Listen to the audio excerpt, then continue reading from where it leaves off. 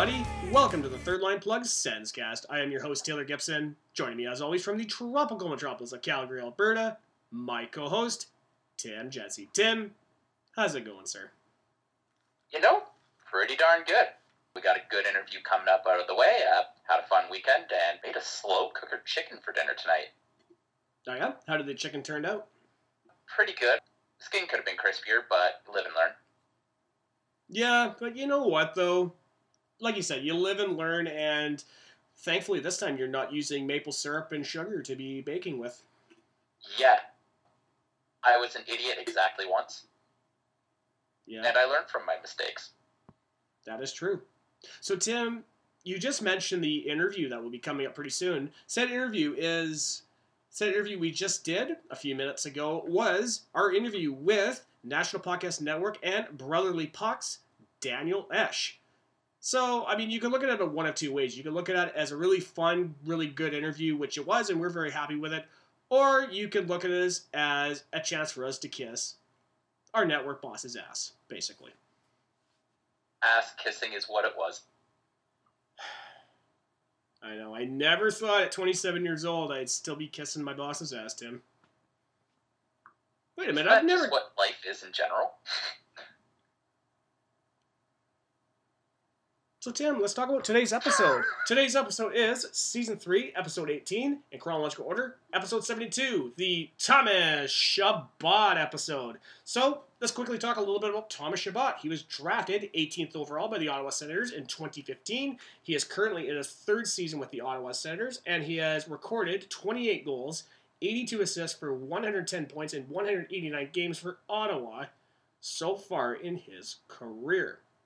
So, Tim, before we go on to talk about Thomas Chabot and our favorite moments and everything about the guy, can we take a minute here for a second to just talk how great that 2015 first rounder was? Now, when talking about the 2015 draft, I think, given that it's been 5 years now, I think this is a draft that we will look back as this is what the next 10 to 12 years of the NHL is going to look like. Because, no, like I said, I brought up the draft right here.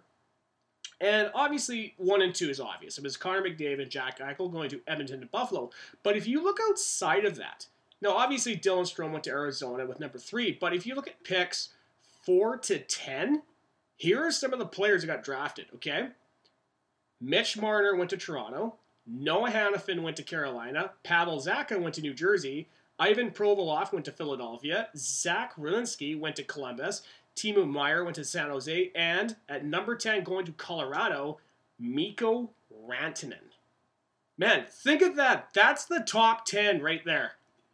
What an amazing top 10 right there. Boston somehow screwed up that draft hard. They had 3 picks, 13 to 14. The only thing they have to show for it is Jake DeBrusk. Funny thing is, they had three picks. 13, 14, and 15, and like you said, Jake DeBrusk went number 14. But when you look at it, this is not just a top-heavy draft. This was a solid draft all around because, like I said, you look at the number of players that were taken, and like I said, outside of number 10, you have Jake DeBrusk being taken 14, the Islanders taking Matthew Barzal at number 16, Kyle Connor going to Winnipeg number 17, Thomas Chabot going to Ottawa at 18, Colin White going to Ottawa at 21, Ilya Samsonov to the Capitals, Brock Besser to the Caps, Travis Konecny to the Flyers, and also Anthony Beaulieu to the Islanders, which, that's okay, it's an alright pick. But when you look at the second round's even not that bad because Mackenzie Blackwood went to New Jersey, Sebastian Aho went to Carolina. And this is the one thing Carlo was from that draft, too. He is, and this is the one thing I love about doing the show, and to talk about these other drafts when we talk about our cover athletes, because I get to learn a lot, and I didn't realize until looking back just how good of a first round 2015 really was. Yeah, and it's insane that it looks like, if I was just going to quickly do it in my head, the average amount of games played already for that draft class is 200. That's a pretty fair estimate. I mean, honestly, and like you said, Boston's the one that really lost because think of how their team would look now if they had taken Jake DeBrusk as well as one of or 2 of 3 out of Matt Barzal, Kyle Connor, or even Thomas Chabot. Think of how different the Bruins would look today if they had taken 2 of those 3 with those picks. They'd be unstoppable. Oh yeah, they would be bending teams over to their will. Well, more so than they already do, Tim, but, you know. I think that was Don Sweeney's first season in the seat as well, though. It was, and so I'll grade him on a curve on that one. True, but you know what? You would think because he has a group of people around him that would say, you know what? I think we should go this route and draft these players. You know whose group of people that was, though? Yes, I know. It was Cam Neely, but come on, Cam. No, I was saying it was a group partially assembled by Chiarelli. Okay, that's actually a good point, Tim. So, Tim, let's talk about next week's Cover Athlete poll, because next week's episode is Season 3, Episode 19, in chronological order, Episode 73. Now, we got 2 players on the board. We've got Jarkko Ruutu and Guillaume Latendresse. That's a blast from the past among players that... Well, Jarkko Ruutu was pretty serviceable for the Senators, but Guillaume Latendresse, as we were saying, you put him in the folder. Yep. Of players that I only know because of the EA Sports games. Very much so. Now, one player that I remember both in the EA games and as an Ottawa Senator is Thomas Chabot, who's our cover athlete. So let's talk a little bit about him. Like, the one thing I always noted about Thomas Chabot, and I think it became very evident after his passing, was that Brian Murray really put Ottawa in a decent position draft-wise by taking Thomas Chabot in number 18. Yeah. It's incredible just how prescient the Senators are, and I think both Brian Murray and Pierre Dorion get very good credit at finding good defensemen in the draft. Cody Ceci notwithstanding. But, no, but yeah, the thing is that Ceci was actually a pretty decent prospect at one time, and I know people who had seen him with the 67s had told the Sens, if you like Drew Doughty, you're going to like Cody Ceci because he reminded them so much of him. But I think it's an obvious. We've talked about so much about their player development and what they've done with guys like Lazar and Ceci and Jared Cowan and whatever, right? But Chabot's one of those guys, and you remember when we called him up in what year did we call him up? 2017, 2018? I was very hesitant to bring him up so early because I was thinking, you know what, guys? We've seen this before, right? We saw it with Ceci. We saw it with Ben Harper. We saw it with these defensemen who were really good. Well, obviously, Harper's not really that great of a defenseman, but we've seen it with players like that who were very young. We bring them up and we put them in a position where they can't succeed. And then he scores 2 goals in his first game against the Islanders. That's like, holy crap, this guy's good. Well, it's also, remember, and I think that game is probably one of my best memories of Thomas Chabot, just because he just comes in and it's a statement game right off the bat. Yeah, and that was a game that I remember watching that thinking, like you said, it was a statement game. But for me, I looked at it kind of the other way. I was thinking, okay, that's just one game. Anybody can have just one good game. I want to see how he does night after night after night. And constantly night after night after night, we got those kind of performances out of him. And that's like, okay, like my opinion is really starting to shift on him, and maybe he is ready to be called up.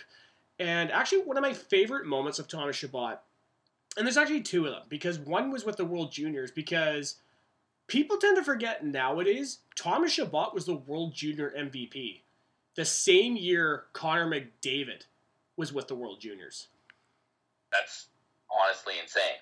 Yeah. Just saying. Chabot over McDavid. Excuse me. But my favorite NHL moment so far, and I know you talked about his performance against the Islanders in his very first game. For me, my favorite moment had to have been from last season versus Nashville at home. Ryan Dzingel at the center line, he dropped past it to Chabot, who just dangled around the player and sniped it top corner. And he went towards the glass and did the Vince Carter, it's over, to the crowd. I was like, oh my God, that's so good. It's either that or when he absolutely destroyed that Leafs defenseman, Soshnikov or whatever he was in the first Battle of Ontario last season. Oh my God, that was so good too. Yeah, it's like, I just can't wait for Thomas Chabot in his prime in the playoffs.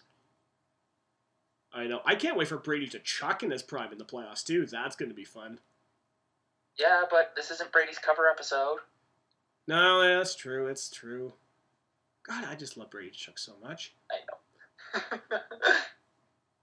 So, Tim, let's go in and talk about last week's episode because overall it was a pretty good episode, I must say.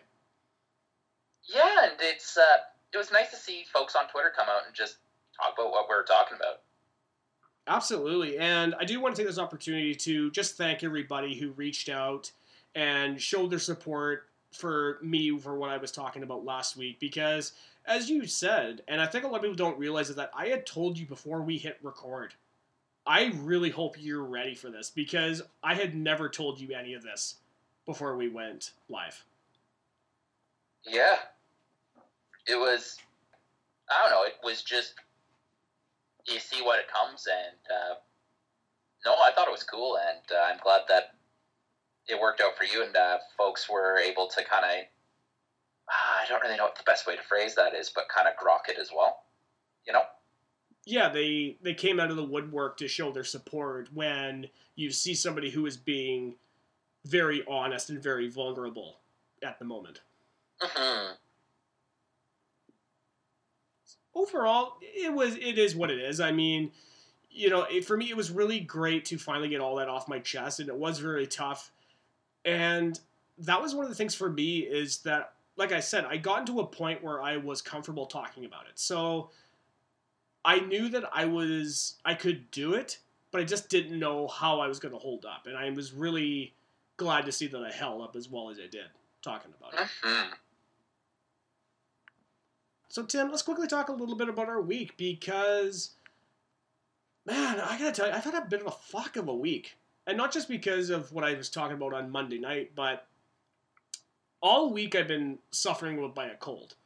And not one of the usual colds, you know, runny nose, sneezing, all that crap.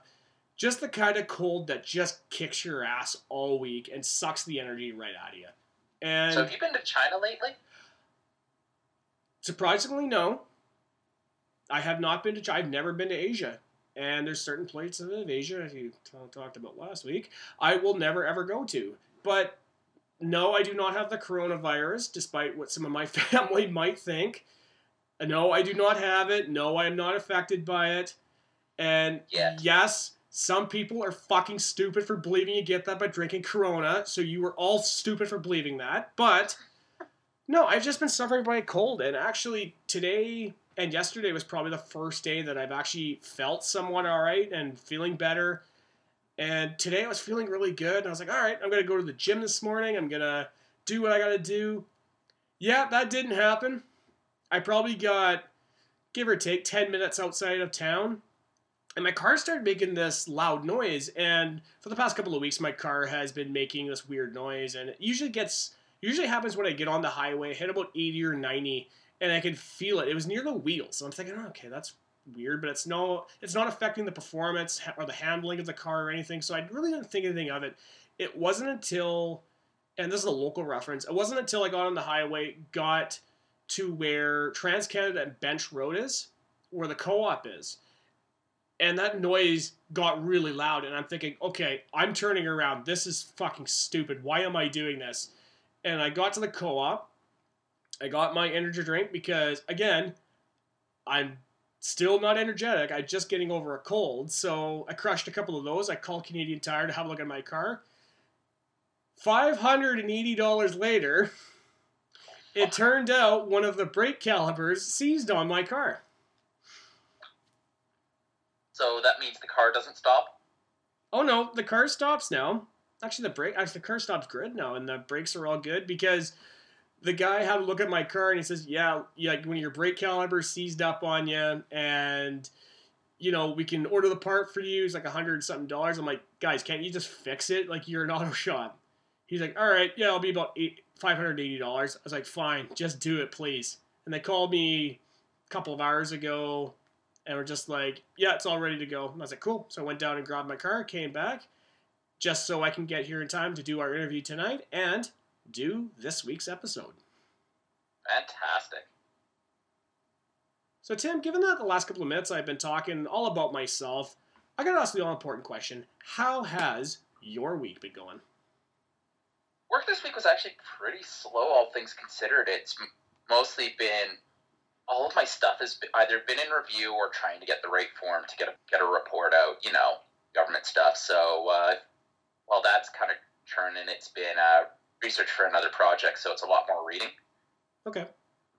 But yeah, this weekend, Chelsea, someone that Chelsea works with in the lab, he got a postdoc job in the UK with University College London, so he had his going away party, and that was quite a bit of fun. Solid. What do you guys got? We rented a spot in Calgary in a pretty well-known bar, National on 10th Avenue, and turns out like there's this box that's kind of above the whole area that I didn't know existed, where it's just some tables at a dedicated bar.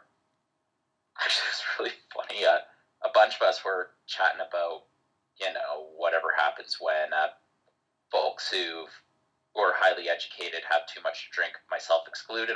But we were chatting about, dumb stuff. And then this woman who you could probably fit two of me in her waistband comes up, and she's lost her bridal party. Really? Yeah, and she hovers along, like, at first we're like, is she just taking a picture? And then 5 minutes later, it's like, okay, why is she here? And she kind of moseys on out, and one of us asks, like, hey, are you lost or something? And she just kind of hovers around chatting for more than that's kind of awkward. So each time we're trying to kind of help her figure out, like, oh, you could go, maybe it's this place, maybe it's around there, yada, yada, yada. And somehow in the conversation, it comes out that she does chicken art. Okay, so you got to explain this to me. What exactly is chicken art? The most that we were willing to get out of her was that it involves, and if I understand the conversation correctly, I might have just kind of removed myself because it was getting really uncomfortable, was that she uses chicken carcasses for art. That honestly sounds kind of fucked up, to be perfectly honest with you. Yeah. And that's kind of the note that whole thing left. And after she was gone, we all looked at each other. It's like, fuck is chicken art? So, like, in that room, you've got a guy with, like, I've got an economics master. There's two people with multiple psychology PhDs. And we're all just looking at each other. Oh, and I think there's a biology PhD in there as well. And we're all just like, the fuck is chicken art? The only thing I can think of that would have made that conversation more awkward, Tim, is if you brought up the fact that you read an article on silicone nutsack injections. You know what? Between that and chicken art, I think chicken art takes the win. That is true. That is true, because... That's serial killer tier. Yeah, that really is. So, Tim, given that we were just talking about nutsack injections and chicken art, I feel the best way we should segue into that uncomfortable situation is by segueing into this little segment I like to call Top of the Hour.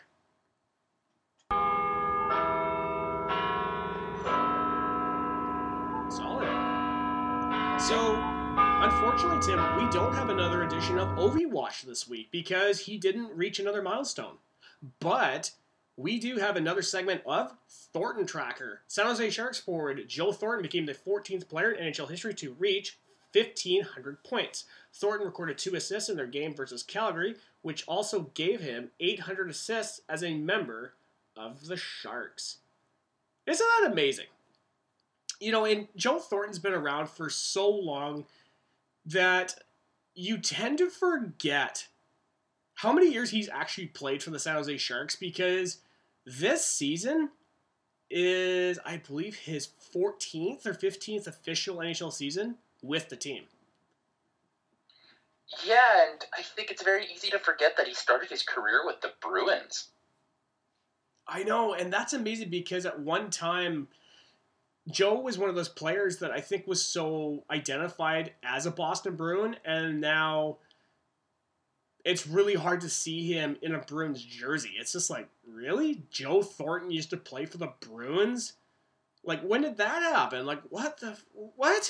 Like, when did he ever be a Bruin? Because I think so far that over the last 15 years, we've identified the Bruins as being Zdeno Chara's team. That I think the idea of having Joe Thornton on the team with guys like Bill Guerin and Brian Ralston is just still a real mind-boggling when thinking about it now in 2020. Yeah, it's crazy what happens. Just trades and it's like all these teams and players you thought would never leave their team, and then they do, and you're like, oh, okay. We'll get Ovi Watch soon.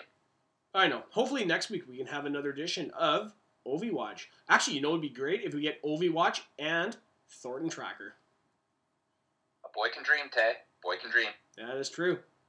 Let's go on to our next story. The St. Louis Blues will retire Chris Pronger's number 44 in the 2020-21 season. Pronger, who was acquired from the St. Louis Blues who was acquired by the St. Louis Blues in 1995 from the Hartford Whalers for Brendan Shanahan, spent 9 seasons with the Blues, recording 84 goals, 272 assists for 356 points in 598 games, while being named to 3 All-Star games and becoming the second defenseman since Bobby Orr to win the Hart and Norris Trophy in 2000.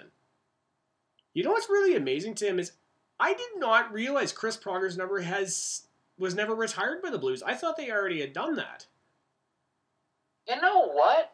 It's hard, though, because there's so much of Chris Pronger's career that happened away from the Blues, though, right? That is true, but for myself, the Stanley Cup was with Anaheim. Yeah, and he also played in the finals with the Flyers in his very first year, too. Mm-hmm. But yeah, so it's like, man, that's crazy. I didn't even realize that. God. I don't know. And this is one of the things that we're talking about Joe Thornton as a Bruin. Chris Pronger as a St. Louis Blue. And we were talking about like his accomplishments otherwise. To me, it's kind of weird because when I think of Chris Pronger, I think of him in his time with Anaheim, his year with Edmonton, his time with Philadelphia, his time with St. Louis, and it's weird because he spent the most time with the Blues. It always seems like they're like the third or fourth team I think of that he played for, even though he had most of his success with them. Yeah, it's like I don't think of Chris Pronger as a St. Louis Blue. I think of him as good defenseman for hire. Exactly. I also remember him as being one of the dirtiest players in the league, too, and his Wikipedia page even says that, right? It says, I think it said despite being one of the most talented offensive defensemen, he was always known as a very dirty player. Yeah, well, he got himself suspended from a Stanley Cup final game. Like, that takes some doing. Oh, yeah, because when he ripped off, was it Johan Franzen or Thomas Holmstrom's head in the Western Conference Finals in 2007? Oh, I was thinking the Dean McCammon hit. Oh, God, I never forgave him for that. That was the only reason I never liked Anaheim for the longest time, is because Chris Pronger played for the Ducks. As soon as Pronger went to Philadelphia, I had no problem with Anaheim after that. Yeah, it's just, yeah, Pronger's an easy player to hate. That's true. He fits so well on the Flyers. That's true, and it's funny because when we had Jamie McClellan on the show, he talked about his relationship with Chris Pronger, and if you read his book, the one thing I get listening and reading to Jamie McClellan is Chris Pronger is a very straightforward, straight-shooty kind of guy who, I don't want to say he doesn't give a shit what people think, but he's also not afraid to just call it how it is.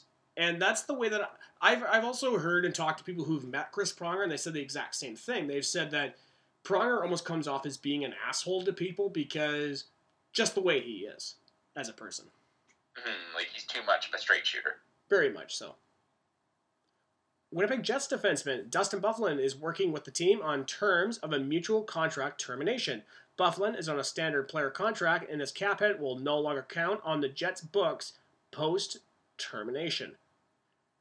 You know, I don't know how you feel about this, Tim, but I kind of feel Byfuglien is fucking the Jets on this one because honestly, if he was not happy in Winnipeg, he should have told the team, "Listen, I'm not happy, and if you feel that you can actually get something for me, put me on the trade block and see what you can do."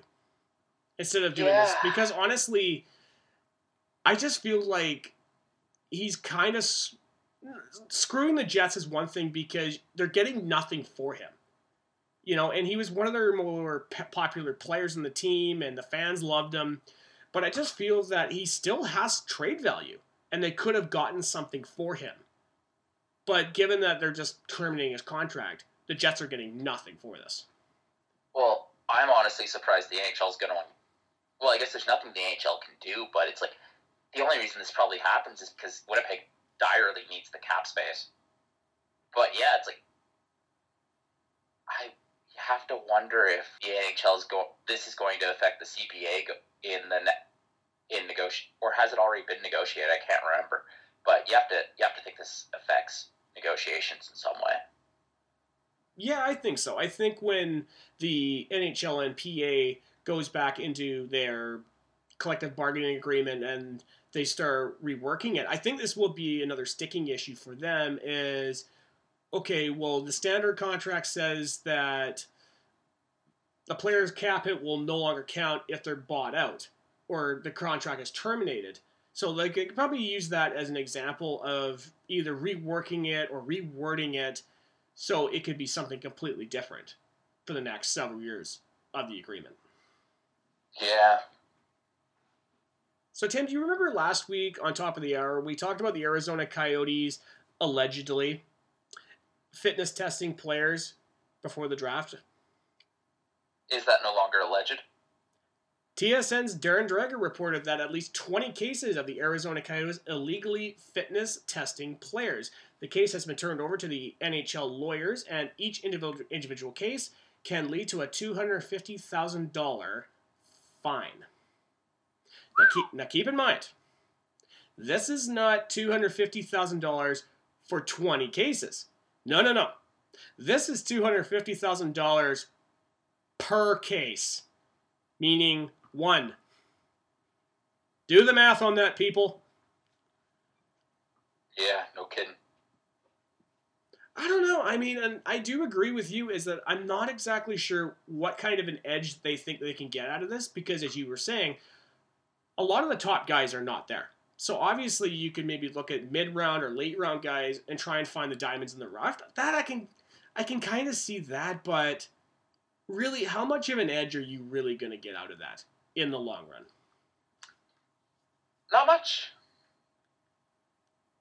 No, I don't know. I mean, I don't know. I mean, I personally just trying to wrap my head around it because it's like, okay, I understand the logic maybe the Coyotes have of, listen, we want to get the upper edge that, you look at other sports teams like the Oakland Athletics had with Moneyball or some of the other kind of strategies that maybe they had, but this is not the right way to go because A, it's illegal to do this. Like, you can't do this long before the draft combine and any of that stuff. Like, you can't be doing this. So I don't know where the Coyotes thought they could probably get away with this, but it's also, like I said last week, it's very fascinating to find out how many teams have actually done this before and have never gotten caught doing it. Well, it's the Houston Astros thing, isn't it? With sign stealing? Yeah, very much so. I mean, honestly, I'm amazed that this is another story that I wouldn't be surprised if, because the case has been turned over to NHL lawyers, excuse me, how many more of these instances maybe will come out about other teams doing the exact same thing. Because it usually does. It usually does, right? When you look at stuff like this, because they just don't look at one team. They do a deep dive into how far down does this go. Oh, and I think it'll be more fun if it goes real deep. And then it would also be interesting to see, it's like, are the teams that are doing this getting better draft picks? Because Lord knows that Phoenix hasn't had the best stretch run lately. No, but they've had some really good success with their Clayton Kellers and Oliver Ekman-Larssons. But yeah, overall, you look at their later rounds, and that's where you really find that I know I don't want to use this pun, but it's a real desert in the late rounds. Mm-hmm. And I guess this sort of thing isn't really panning out. I was trying to work in a canal pun, but they weren't coming. No. I read this really cool article earlier today about, you know how Phoenix is basically, it's just juttered with canals, and that's how they get water and irrigation into the area, right? Right. It turns out like 70% of those canals were had their foundation, or at least the kind of the path, charted out about around 200 AD by the Aboriginal peoples in the area to do their own farming. It's just the way the river went. Really? Yeah, crazy shit. I'll have to link you to the article. It's cool, but it's a bit long. That's all right. Yeah, I'll definitely check it out. Now, actually, speaking about deserts, Tim, let's go into our next story because the Vegas Golden Knights have purchased the San Antonio Rampage and will relocate them to Henderson/Las Vegas, Nevada. The purchase is pending AHL board approval. The Rampage has been playing in San Antonio since 2002. So this story only reinforces one thing, Tim, and I know you're very disappointed that you will no longer get the chance to see the Vegas Golden Gulls. And I know that breaks your heart, buddy, but you know, it is what it is, unfortunately. Although I will say, I would like to know where in Nevada Henderson is and how far away from Las Vegas it really is. Because honestly, I would have said, as I said last week, I would have thought a place like Reno would have been a place to put the team. Isn't Henderson County like right next to Las Vegas County? That's a good question. I'll quickly look that up because I don't know. I mean, honestly, it's one of those things that I honestly just assumed that Henderson was like a small. Yeah, Henderson's right next to Las Vegas. Actually, I think it's where the Strip is, if I'm not mistaken. Oh, is it? Henderson, Clark County, Nevada is about 16 miles southeast of Las Vegas, second largest city in Nevada after Vegas. Estimated population 310,000. Part of the Las Vegas metropolitan area. Yeah. Okay, so I would imagine they're probably going to play their games at the T-Mobile Arena then in Las Vegas. Yeah. Unless there's another one. Yeah, because on the southeast. No, I guess. Yeah, probably wouldn't have the main strip because I think the strip ones are in unincorporated Clark County. Okay. Yeah, I just assumed that their minor league team, I would have thought it would have been a smarter idea to put it in the suburbs like Reno, right? Because you have Las Vegas, which would be like the big market team, and Reno would have their minor league team. And I think that would be kind of a smart move to do because, excuse me, is that because, Jesus Christ, fucking cold. Where was I going with this? Oh, yes. Because, I would have assumed it would have been a smarter idea to put it in the suburbs where a lot of people, maybe if you go from Reno or outside of Las Vegas who can't travel to Vegas for games, maybe would get a chance to, or an interest in hockey, they can go see their minor league affiliate play to get their hockey fix. Yeah, because I wonder how much hockey that Las Vegas can actually support. That is true because, and obviously the interest in hockey has been great since the Vegas Golden Knights have arrived, but a lot of that has been because the Vegas Golden Knights have been good. Mm-hmm. Not just because the team is there, but because the team is good. And that was the one thing, and you can go back a few years when we were talking about our Vegas expansion draft episode, and I said that's the one thing that Vegas has to do is that they have to win in Las Vegas for people to care. Because if you're an expansion team in the South, that's the one thing that could kill your team. Look at Atlanta. Atlanta doesn't care if you don't win. You look at the Atlanta Falcons. They went to the Super Bowl a few years ago, and now they're failing to have half-full buildings now. Because they aren't good enough. And you know what's kind of interesting, though, is I'm actually surprised that they'd moved the team from San Antonio because it's not like their attendance is that bad. It's actually pretty solid for an AHL team. Yeah, and they've got and they had really solid ownership because the people that own the Rampage also own the NBA's San Antonio Spurs as well. Yeah, for context, it's the San Antonio Rampage has a higher average attendance than the Marlies this year. Yeah, but you also got to factor in the fact that the San Antonio Rampage also play in a bigger building than the Marlies do as well. True. Actually, speaking of the Toronto Marlies, Tim, we got to talk about their big club, the Toronto Maple Leafs, because they were inquired in a trade this week. The Toronto Maple Leafs have acquired goaltender Jack Campbell and forward Kyle Clifford from the Los Angeles Kings in exchange for forward Trevor Moore, Columbus Blue Jackets 2020 third-round pick, and a conditional 2021 third-rounder. Campbell recorded an 8-10-2 record with a .900 save percentage, while Clifford recorded 6 goals, 8 assists for 14 points in 53 games for Los Angeles, while Moore recorded 3 goals, 2 assists for 5 points in 27 games for Toronto this season.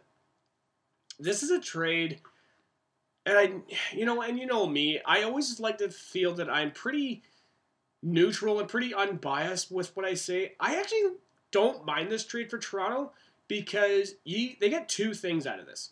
They get an upgrade at backup, and they get a physical presence on the ice with this trade.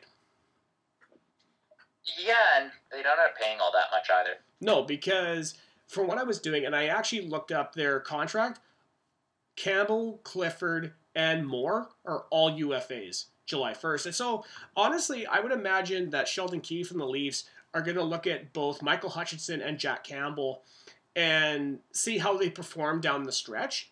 And they're going to make a decision from there who they're going to want as the backup next year, because Jack Campbell, and as I said, he was 8-10-2 with a .900 save percentage on a god-awful LA team. Think about that for a second. This is a guy who had a above .900 save percentage with the Los Angeles Kings, who have the second best odds at Alexis Lafreniere currently. Yeah, it's pretty impressive, but at the same time, it's going to be interesting to see, because at the same time, it's not like Toronto knows how defense works this year. No, but also their defense been pretty beat up with Morgan Riley out too, right? So he's out. Cody Ceci, I know Cody Ceci's now out, but I don't know. This would be I don't mind it for the Leafs because, as I said, it gives them an upgrade at a backup, and so I do imagine that they're going to look at Campbell and Hutchinson to see who they're going to have as their backup next year. So that's not too bad. Kyle Clifford, I also see as a very integral part of what the Leafs have been missing is toughness. Because that's the thing, you can have all the offense you want, but when it comes to playoff time, pretty much offense, no. Other teams say, fuck you and your offense, we're going to run your ass over. You want proof? Look at the LA Kings in 2012-2014. Look at the St. Louis Blues last year who won the Stanley Cup. But at the same time, well, the coordinated firepower of Washington in 2017 got them to a cup. So I don't think skill's just out of the question. You mean 2018? 2018, yeah. Yeah, but Washington still had toughness, right? They still had guys like Tom Wilson and players like that who could throw the body around. Although, Tom Wilson has a tendency to kill players, but, that's not really the point. Well, I mean, the Leafs had that with Nazem Kadri, but look where that got him. Suspended is the answer, but... Oh, I was going to say he got sent to possibly an even better team? Yeah, that too. I don't know, I'm just hoping that ultimate chaos ensues and the Leafs somehow miss the playoffs this year. Yeah, that would be good. But you know what, though? That might give Toronto a decent pick, though. No, they traded it. No, actually, it was a conditional first, because I think the condition was if they missed the playoffs, Carolina doesn't get their first round there this year. I'll have to check that, because I thought it was just lottery protected. Was it lottery protected? I thought it was overall protected if they missed the playoffs. Yeah, I'll check the Carolina on Cap Friendly and get back to you. Okay. While you're doing that, Tim, I guess that wraps up Top of the Hour, which means it's time to head on to the games now. We got 3 games to talk about this evening. We've got the Ducks versus the Senators, Avalanche versus the Senators, and the Sens versus the Jets. Top 10 protected. Okay, thank you. But before we do that, let's hit the music. It's time to play the game. Time to play the game. Okay, Tim, let's start talking about the Ducks versus the Senators. This is a 3-2 Anaheim shootout victory. Ducks goals were scored by Nick Ricci, Andre Cachet, and Ricard Raquel in the shootout. Sens goals were scored by Drake the Snake Batherson and Artem Aniziov. Shots were 32-28 for Ottawa. A somewhat even game overall. Ottawa started off the game playing with energy and creating scoring chances, which they were able to sustain throughout. Anaheim didn't start off amazingly, but their play did improve, taking a 1-goal lead before taking it in the shootout.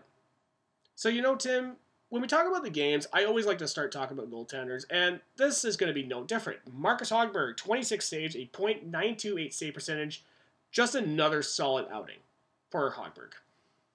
Yeah, and I think this game could have been a lot worse had Hogberg not been very solid. And I think I say that. Do I say that pretty much every week? Yeah, pretty much. Just replace Hogberg with, well, I guess Nelson. You haven't really said that in a while because he's been injured. But yeah, Hogberg has been one of these guys that the emergence of him has been really great.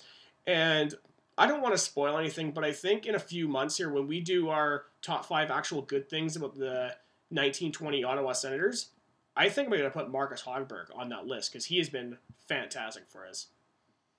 No kidding. Another top 5 good things that happened to the Ottawa Senators here. Let's talk about Drake Batherson. Oh my God, yes. Let's talk about Drake. Oh, 1 goal on 3 shots. Wow. That goal. And watching this game, the one thing that I noticed is that you knew it was only a matter of time before he potted one with those moves, especially that one. Oh, God. Oh, that was so good. What's amazing is he got into the zone on himself, deked around it, got passed it off, then got the puck back. Like, that was amazing. It's funny because when you watched him at the beginning of this year and the guy was just scared shitless out there, it's amazing how far this guy has come. And honestly, that goal, and I don't want to be crude here, Tim, but that's the kind of goal that makes you want to have a cigarette afterwards. Just like, oh, that's so good. Ugh. Right to the chest. Yeah, well, it's just like, it's not very often that I want to watch a replay this year for the Senators, but holy crap, that's a goal you can just watch multiple times. And Drake Batherson was just all over the ice, too. Yeah. And yeah, he really wasn't on the wrong side of it either. No, and that's another thing that we can talk about. You're talking about Hogberg's solid performance, is that Batherson has really always been on the right side of the puck since he's been called back up. And I feel that, going back to our good things episode, there's a pretty good chance, like you said, he could be on that list as well. Mm-hmm. And he got to play 17 minutes that night. Yep. So he's obviously earned DJ Smith's trust. Absolutely. And, and that was the one thing, when we had Alex Metzger on the show for our first half recap, that was the one thing that I talked about with DJ Smith, is that he really makes the players accountable. And by doing that, he also recognizes guys like Batherson. When he plays well, he says, hey, you know what? You're earning my trust. I'm giving you minutes to play. And I think that's really good because he's pretty fair. I mean, if you really want to be DJ Smith's pretty fair as a head coach. Like, if he sees players dogging it or he doesn't see the production, he'll cut his minutes, as you would see with Anthony Duclair later on in the next couple of games. Yeah, one player that I felt probably could have gotten more ice time this game was Colin White. He had a great game. The only thing the poor guy couldn't do was put a puck in the net. I know, that was the one. All over the place. It was, and obviously I'll have more notes about Colin White when we talk about the Avs-Sens game. One player I do want to talk about, and I know this is a guy that you haven't always been fully on the bandwagon with him, was Mike Riley. 2 assists on 2 shots. I actually thought he really played a solid game against Anaheim. Yeah, no, and that's one of the things is Mike Riley is surprisingly mobile. For someone who was known for not being the greatest skater, he gets around the ice well enough. True, but you also got to wonder how much of that was contributed to maybe him playing it safe and maybe him not wanting to jump into the play, whereas in Ottawa, he figures, you know what, I really need to make an impression to make this team, so I'm going to get into the play, I'm going to make some moves, and I'm going to try and create some scoring chances as well when I'm in the offensive zone. Yeah, that's probably definitely something about it, and between him and Batherson, that power play unit looks much improved. Now, one player that we haven't actually really talked about a lot in the last several weeks, and this is amazing when I looked at his stat line because he had 7 hits in less than 7 minutes, and that's Philip Shalapik. Now, when I see stuff like that, honestly, the only thing I can see is a player really trying to make an effort to make the starting roster. Yeah, and it's hard because Schlopik was on the ice for 2 goals against. And as much as I can be critical of DJ Smith's ice time, I can understand benching Schlopik. That is and true. It's a little disappointing to see that he's struggling a bit. I'm surprised he hasn't been sent down to bring someone else up, but at the same time, it's hard because Belleville is doing so well. Yeah, and you don't want to mess with their mojo down in Belleville, right? Because currently, I mean, where are they right now? They're, what, 3rd in their division at the moment? No. Where are they right now? They're 2nd. 2nd right now? Okay. AHL. Oh, Jesus. Oh, fuck, I didn't even realize they were that high, because last I checked, I thought they were 3rd in the division. I didn't realize they were 2nd in the league. Yeah, no, they've been absolutely killing it. It's a bit sad because, there's no way they're going to be able to catch Milwaukee for the top because the Milwaukee Admirals are playing the type of hockey that, well, for the AHL level, that Tampa Bay was last year with a 75% win percentage. So are you saying in the first round they're going to win the first period and they get swept in 4 games? Maybe. Yeah. But yeah, Belleville's won 32 games. 32 of 50 games. Yeah. You know what? I really, really do like Belleville's jerseys, though. And maybe it's because I'm always a sucker for the Sens O jerseys, which they actually brought back for this week, which I was very, very happy about. But speaking of jerseys, before we go on to our next game, 2 notes I want to make on this Ducks Sens game. Number 1 was the attendance. This was another below 10,000 game, which unfortunately this is the 3rd this year. But also, and I will fight to the death about this team's jerseys. I don't care what anybody says. I love the Anaheim Ducks jerseys. I love the colors. I love the look of them. To me, they're one of the more underappreciated hockey jerseys in the NHL. The orange ones? No, not the orange ones. The current home ones. Even the ones, I hate the orange ones. The orange ones suck. But no, the home and away ones with the D and the colors and all that, like the dark ones. Oh, so good. I guess it's really hard though when you have you change from an iconic jersey. True, but the thing is that one of the criticisms I've always had about Anaheim, and I am a bit of a sucker for the teal and eggplant jerseys, the Paul Kariya era of the 90s. But the one thing I can never say about Anaheim is that I've never thought they ever had overly nice jerseys. Which is weird to say, right? And this is the first incarnation of the post-Kariya jersey where I think that's a really solid look. I think the D really works. I think having the old school Duck logo shoulder patch works. The colors mesh nice. Everything looks so sharp on those jerseys that I don't understand why people don't like it as much as I do. Yeah, like it is a nice jersey, but at the same time, it's like I can kind of grok it why people aren't as on board with it and I guess it's kind of like if you really like the old Arizona Coyotes jerseys with kind of that which I do. It's not a mesquite pattern, and then they go just kind of a maroon jersey, and you're like, eh. Yeah, I don't know. I'm not a big fan of the maroon jerseys, which, if you were to ask me my opinion about the Canucks Heritage Classic jerseys from 2014, I still say those suck. Are you just not a maroon guy? No, I don't like maroon. I don't like maroon jerseys. I don't like maroon musically. I feel like you're going there. Although, they have a couple of songs I'm okay with. But other than that, Just don't bring them to my Super Bowl. Exactly. Just bring back J-Lo. That's all. Yeah. So, Tim, do you want to head on to the second game of the evening? Yeah, let's do it. Avalanche versus Senators. This is a 4-1 Avalanche victory. Avalanche goals were scored by Vladimir Nereshkin, Matt Nito, Cal Macker, and JT Comfer. Sens goals were scored by the real American, Brady Tkachuk. Shots were 34-26 for Colorado. Colorado outplayed Ottawa throughout this game. Colorado dominated the Senators in the first 10 minutes, with Ottawa not being able to get anything going, which would have remained a theme throughout this game, despite Ottawa being able to get shots off and were finally able to score. So, we're going to talk about the goaltender again. Anders Nilsson, 30 saves, a .882 save percentage. You mean Marcus Hogberg? No, wasn't Marcus Hogberg? I thought Nilsson played this game. Nilsson's still injured. Oh. Well, I fucked up. Blew it. Listen, I've been fighting a cold all week. What do you want me to do, man? Jesus Christ. Okay, Marcus Hogberg, 30 saves, a .882 save percentage. Thank you for correcting me on that. 100%. The defense left him out to dry in this game.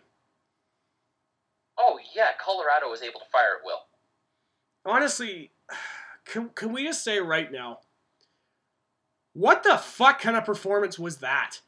Seriously, I've never seen this team just open face off and they're like, oh, we know we're going to fucking lose against them. We're not even going to try. That was fucking embarrassing to watch that. I was like, are you guys serious? Yeah, I get it. They got Nathan McKinnon and Gabriel Landeskog and Mikko Rantanen, but gee, I put up at least a little bit of a fight against them. Yeah, it's like funny because it's like the Senators almost went the whole period without registering the whole first period without registering a shot. Like, sure, a bunch of them were blocked, but at the same time, it was just Colorado just kept coming in waves and kept coming, and Ottawa just didn't seem to care. Yeah, it was almost like, and I always think of it like that moment from The Simpsons where Stampy's going towards the peanut factory, and the guy in the factory goes, "This is what we feared, people. Many of you thought I was crazy, but I demanded we have 2-hour training sessions every morning. Some of you requested to be transferred to other peanut factories," and the fucking elephant just comes through. That's what this reminded me of. In a weird fucking way. It just reminded me, like, the Avalanche just came, like you said, came in waves. The Sens did nothing to fight back. They're just like, oh, okay, fuck, well, we're not going to lose this game. But despite that, there's one player, and maybe you'll disagree with me on this. The one guy I felt that really stood out for the Sens, and this is a player that it's always in games like this, I always love the fact he's on our team, is Brady Tkachuk. 1 goal on 7 shots, and I actually thought he was the one player in this game who actually looked somewhat decent against the Avalanche. Between him and Batherson, yeah. And just that push for the Senators' goal is the only time that Ottawa really looked good in the game. Which is kind of frustrating, here's the team, it looks absolute dog shit, but they have the ability to just press play, Exactly. One player I'm surprised you never haven't mentioned was Colin White, and I was actually at home sick from work watching the game, and I was chatting with you on Twitter and talking to McKinnon as well. And the one player that really got brought up was Colin White. Because honestly, he looked decent in the first period, blocking the shot to protect the Sens from that 1 goal. But honestly, I didn't notice him after that. Maybe because he was injured, or maybe because he just went the way of the team and just stopped caring. But I don't know. Was it you? Did you notice him at all? Because I know I did. He did have reduced ice time, and it didn't help that the other 2 people on the fourth line, Sabrin and Schlappick, were stapled to the bench. And I think this is something that's a little frustrating, and don't get me wrong, I like the guy, but if you're only going to be playing Sabrin 5 minutes, don't play him. Yeah, and that's the perfect word to use, is frustrating. Because when you watch games like this, and we knew we were going to lose to Colorado. That's a given. Okay, you look at the Avs and you look at us, you're like, it's like a baby fighting Hulk Hogan. It's like, oh, Jesus Christ, okay. I guess we're not going to win this, but at least put up a little bit of fight. Come on, guys. Yeah, and another interesting thing is just Duclair is in the doghouse. Very much so, man. I mean, because how many, was he at 14, 15 games already without a goal? By the end of this podcast, 17. 17? Okay. That's embarrassing. And what's ridiculous, it's weird though, because it's like, not for a lack of trying. No, and that was the one thing I said to somebody on Twitter, because they're talking about, somebody on Twitter was saying that they were all for giving him an extension, but now he's in this goalless drought. He's kind of rethinking it. Maybe they get him for a first rounder, but I'm thinking, you know what? If he was a total plug out there, I would be worried. But you can see he's putting in the effort. He's playing a 200-foot game. No, he's putting pucks to the net. It's just, the guy is cursed, like straight up cursed. Like, he missed an open net this week. Mm-hmm. Yeah, and it's like, go ahead. It's ridiculous that it's happening, and I'm not that worried about it, but still, this is freaky. It is. But the one note, and I can't remember who it was, it might have been Bruce Garriott, or I might have heard it somewhere else, is that the one thing he's noticed about Anthony Duclair, and I never picked up on that until he brought it up, a lot of Anthony Duclair's goals, where has he scored it from? I'm going to guess one of the points. The middle of the ice. Where is Anthony Duclair? Never. He is never in the middle of the ice nowadays. And I don't... They must be... Other teams must have adjusted. Must have been. But you know what? I think that's one of the things where you get either a power play going or something going where you're rotating players, whether Batherson and him switch off or whatever. So now they're wondering, okay, do we cover Batherson? Because Batherson has been hot. Do we cover Duclair? Because he has been goalless for the last 17 games. Like, who the hell do we stop? Because you just know, like, if Batherson gets it to Duclair, he gets one shot off. That's all he needs. Is one shot and it goes in.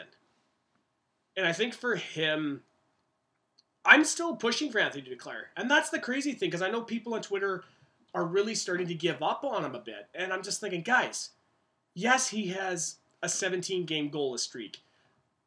But he has 20 goals already. He can break out of this. And if he wasn't putting in the effort, if he wasn't playing a full 200-foot game, if he wasn't back-checking and doing everything DJ Smith is probably asking him to do, minus scoring goals, then yeah, I would totally be worried about this guy. But I'm not. Because it will come. He will eventually get his scoring touch back. Mm-hmm. Yeah, it's like I'm not terribly worried. No. The guy's just snake bit right now. Exactly. And I mean, you know, you can look at the number of snipers we've had on this team, like Milan McCulloch. How many times was he snake bitten? What about Mike Hoffman? What about guys like Mark Stone? What about guys who knew how to score goals in this team? They got snake bitten every now and then. They got out of it. Yeah, I have every confidence it'll happen to Duclair as well. Exactly.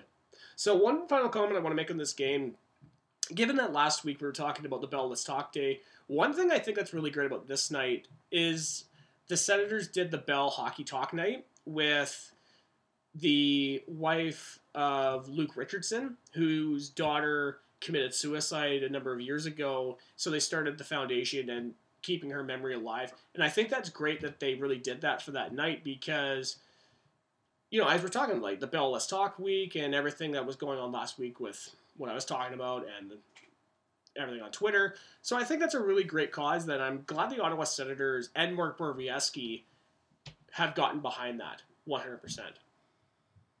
Yeah, and it's one of the things about Do It for Darren is it's one of the first NHL mental health initiatives, and it was an Ottawa-grown thing. Yeah, because Luke Richardson was a Sens assistant head coach at the time when she passed away. Yeah, and it's awesome to see that the momentum's kept up. And I really hope it helps some kids.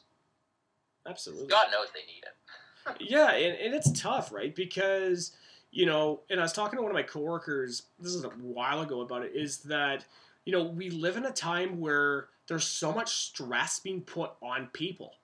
And not just because of social media, the way it's being, but also the way that people's lives are nowadays, right? You know, you're stressing to pay your bills, you're struggling to do whatever. And that puts a lot of stress on people where that could cause mental health issues, that can cause whatever, right? So I'm glad that these kind of initiatives are out there where it can help people, especially our young people, if they're having this kind of problem. Teenagers, holy shit.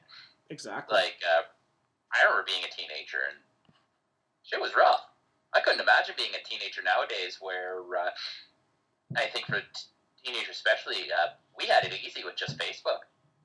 Exactly. And I mean, because when we were in high school, like when we got into high school was 2007. So Facebook didn't exist. Facebook just came out. Twitter then later came out a few years later.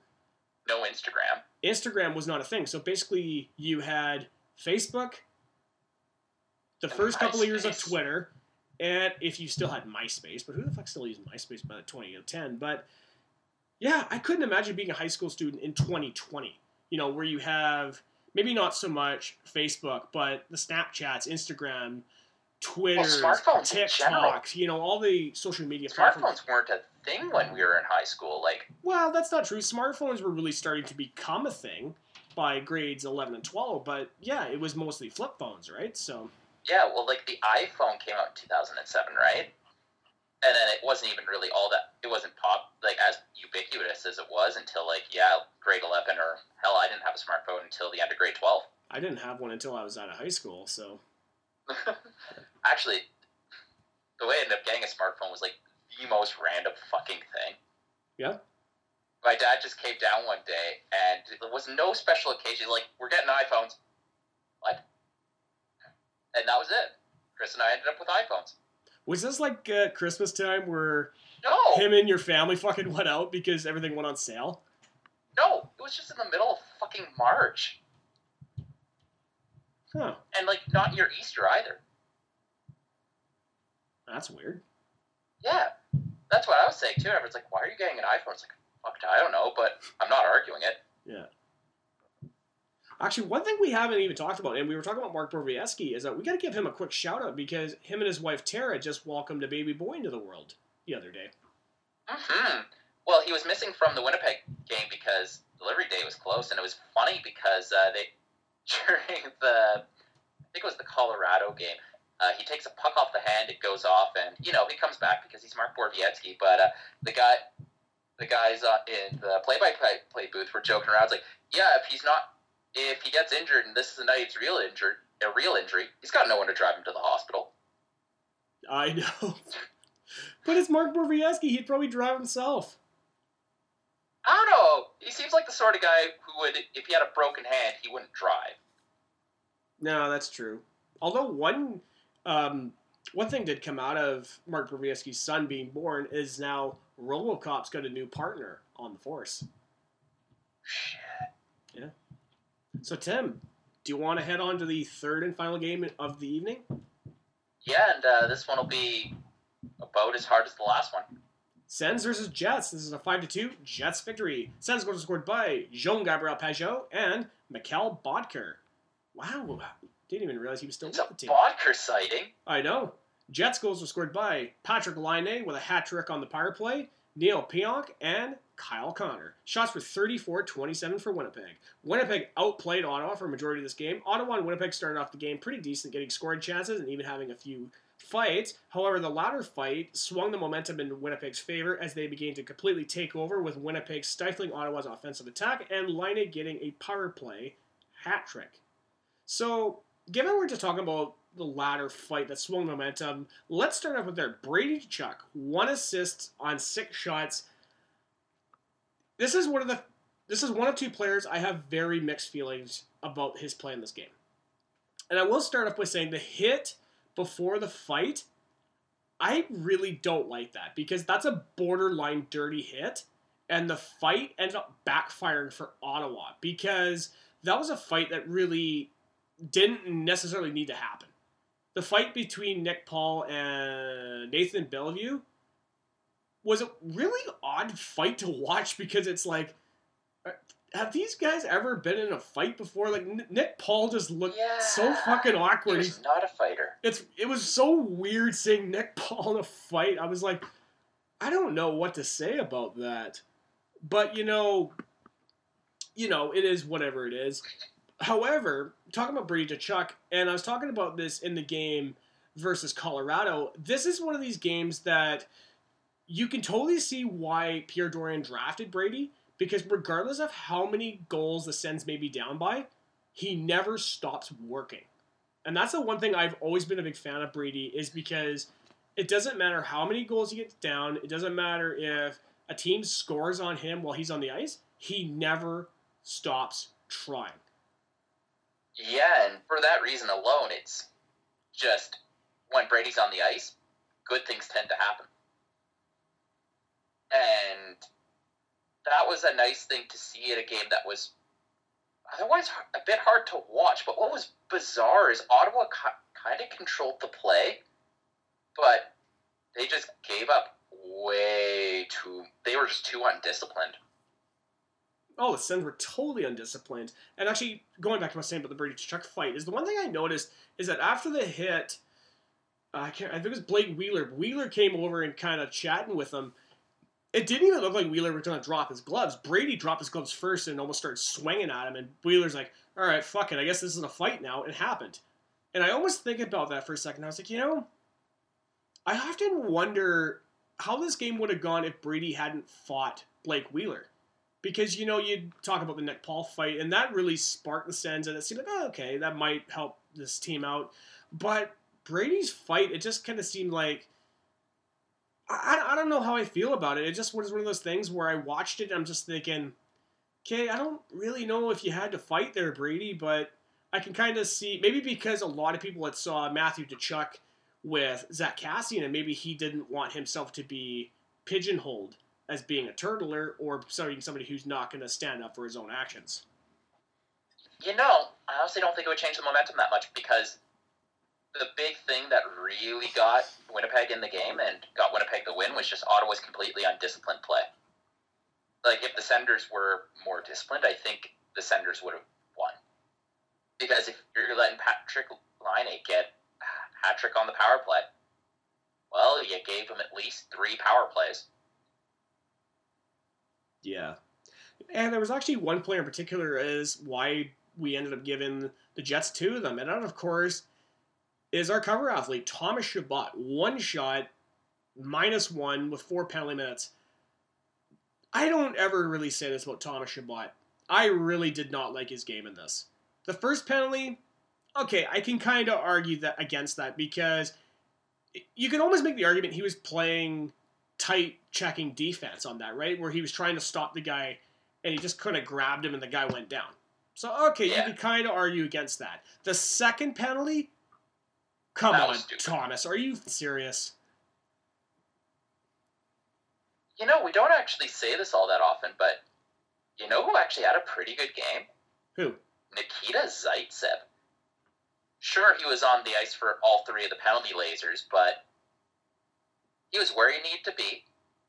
He saved a goal just by good positioning, and probably, as far as the fancy stats go, the best defenseman on the ice. I know. Other than Dylan DeMello. Yeah, it's true. And this game, DeMello and Chabot were back together. So I'm really surprised that Chabot didn't have a great game in this one. Yeah, but it's nice to see that, and granted, this is a really weird Winnipeg team that just can't seem to get any sustained pressure going. That when Ottawa can at least break up the pairings now, and you can have Chabot DeMello, and then Riley Zaitsev or Riley Golubev or Riley Borowiecki won't be a disaster. Mm-hmm. Craig Anderson did not look good, though. Oh, God, no. He fucking looked awful in this game. Craig Anderson, 18 saves, a .818 save percentage. Now, look, despite being screened on one of these goals, as you said, the guy looked just terrible in this game against the Jets. And this wasn't even, the defense left him out to dry, or he could have had a chance with some of those goals. No, he just looked terrible in this game. Yeah, and it's, I think it was the second line goal in particular, it's just kind of that happened. Yeah.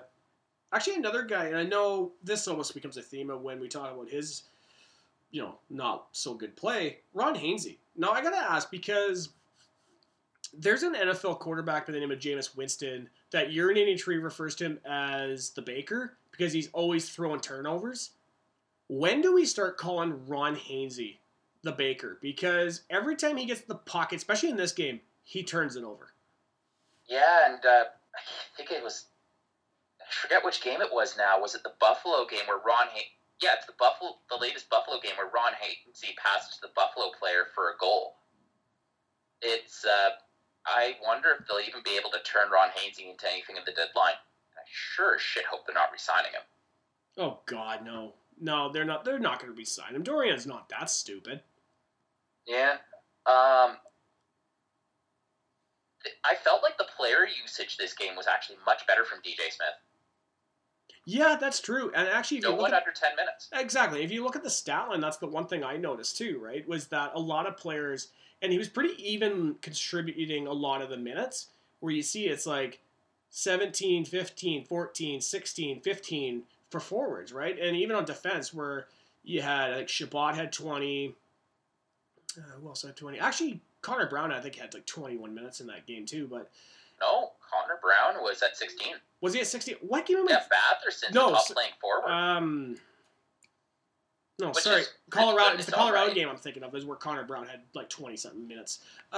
Yeah, no, I totally agree with you on that. I think when you look at the stats in the stat line, you can honestly look at the time on ice, and it shows that, right? So, no, I'm really glad that DJ Smith is evenly contributing, or whatever word you want to use, to dish out minutes, right? So I'm kind of glad he's not overly relying on his big guns, as, you know, young as they may be, but he's showing that he's trying to show a little bit more confidence in his full team playing against Winnipeg. Mm-hmm. Yeah, and as long as we don't talk about the special teams, I think he was rewarded for it. Yeah, that's true. That's true. One final note I do want to make, and of course, we got to talk about our bot Adam from the 3 Goals and Wait 4 Goals podcast, because usually, while he is a fan of the Winnipeg Jets, he does always support the Sens whenever they play other teams. This was not one of those games. And he tweeted at us the morning of the game, and I actually sent up on Twitter, I says, the Duke is going to snap his goalie streak at me when it happens, and he just sends me a gif of Danny DeVito shaking his head going, nope. Nope. I like you, Adam, but you're heartless sometimes. I mean, to be fair. Yes, I know. 17-game goalless streak. I know, I got you. Oh, no, I was going to more say, you're also the one who made Neil say some pretty choice things about the Edmonton Oilers. First of all, that was Dave I made say that to, not Neil, because Neil's a Leafs fan, and Adam is a Jets fan. Actually, correct me if I'm wrong, isn't it because of us is why he's a Jets fan? I don't know. Because didn't a few years ago when we first started the podcast, he was a Leafs fan and he kind of gave up on them, so he wanted to pick a new team? And we were part of the influence why? It might have been, yeah. Yeah. Maybe, I don't know. My memory might be serving me wrong, but I think that was kind of one of the reasons why. Mm-hmm. Yeah, I think I was even the one who made the argument for the Jets too, but, you know, whatevs. Whatevs. Yeah. Well, Tim, I guess that wraps up the games. If you have anything you want to comment before we head off into the close for another evening. Yeah. Let's do it. All right. Well, guys, thank you so much for listening to the Third Line Plug Senscast. I hope you've enjoyed it because, believe me, Tim and I love recording it for you. You can find us on the National Podcast Network. You can find our page on nationalpodcast.network, where you can find our links to iTunes, SoundCloud, and Google Play. We're also on Twitter. At Third Line Plug is our Twitter handle. Tim is at N1HoneyBadger, and I'm at Great White Gipster, GR8, WITE, Gipster. If you want to shoot us an email to talk about the games, top of the hour, or you just want to bitch about how Thomas Chabot really didn't look good against the Jets, shoot us an email, thirdlineplugsenseguys@gmail.com. So, Tim, you know how last week we went to war because the Sens played the Leafs? Yo, is it time for some senseless Sens aggression? I think it's time to do that, Tim. Hell I think yeah. it's time to bring back the face paint and the tanks. We're going back to war, buddy, for this week. Wow. Because we got 3 games this coming week. We've got Tuesday, we're in Colorado to play the Avalanche. Thursday, we're at home to play the Arizona Coyotes. And Saturday, round 3, the Battle of Ontario in Ottawa. Leafs versus Senators. It's gonna be good. For sure. Until next week, guys. I am your host, Taylor Gibson. And this has been Tim Jensen. Go Sens, guys. Woo!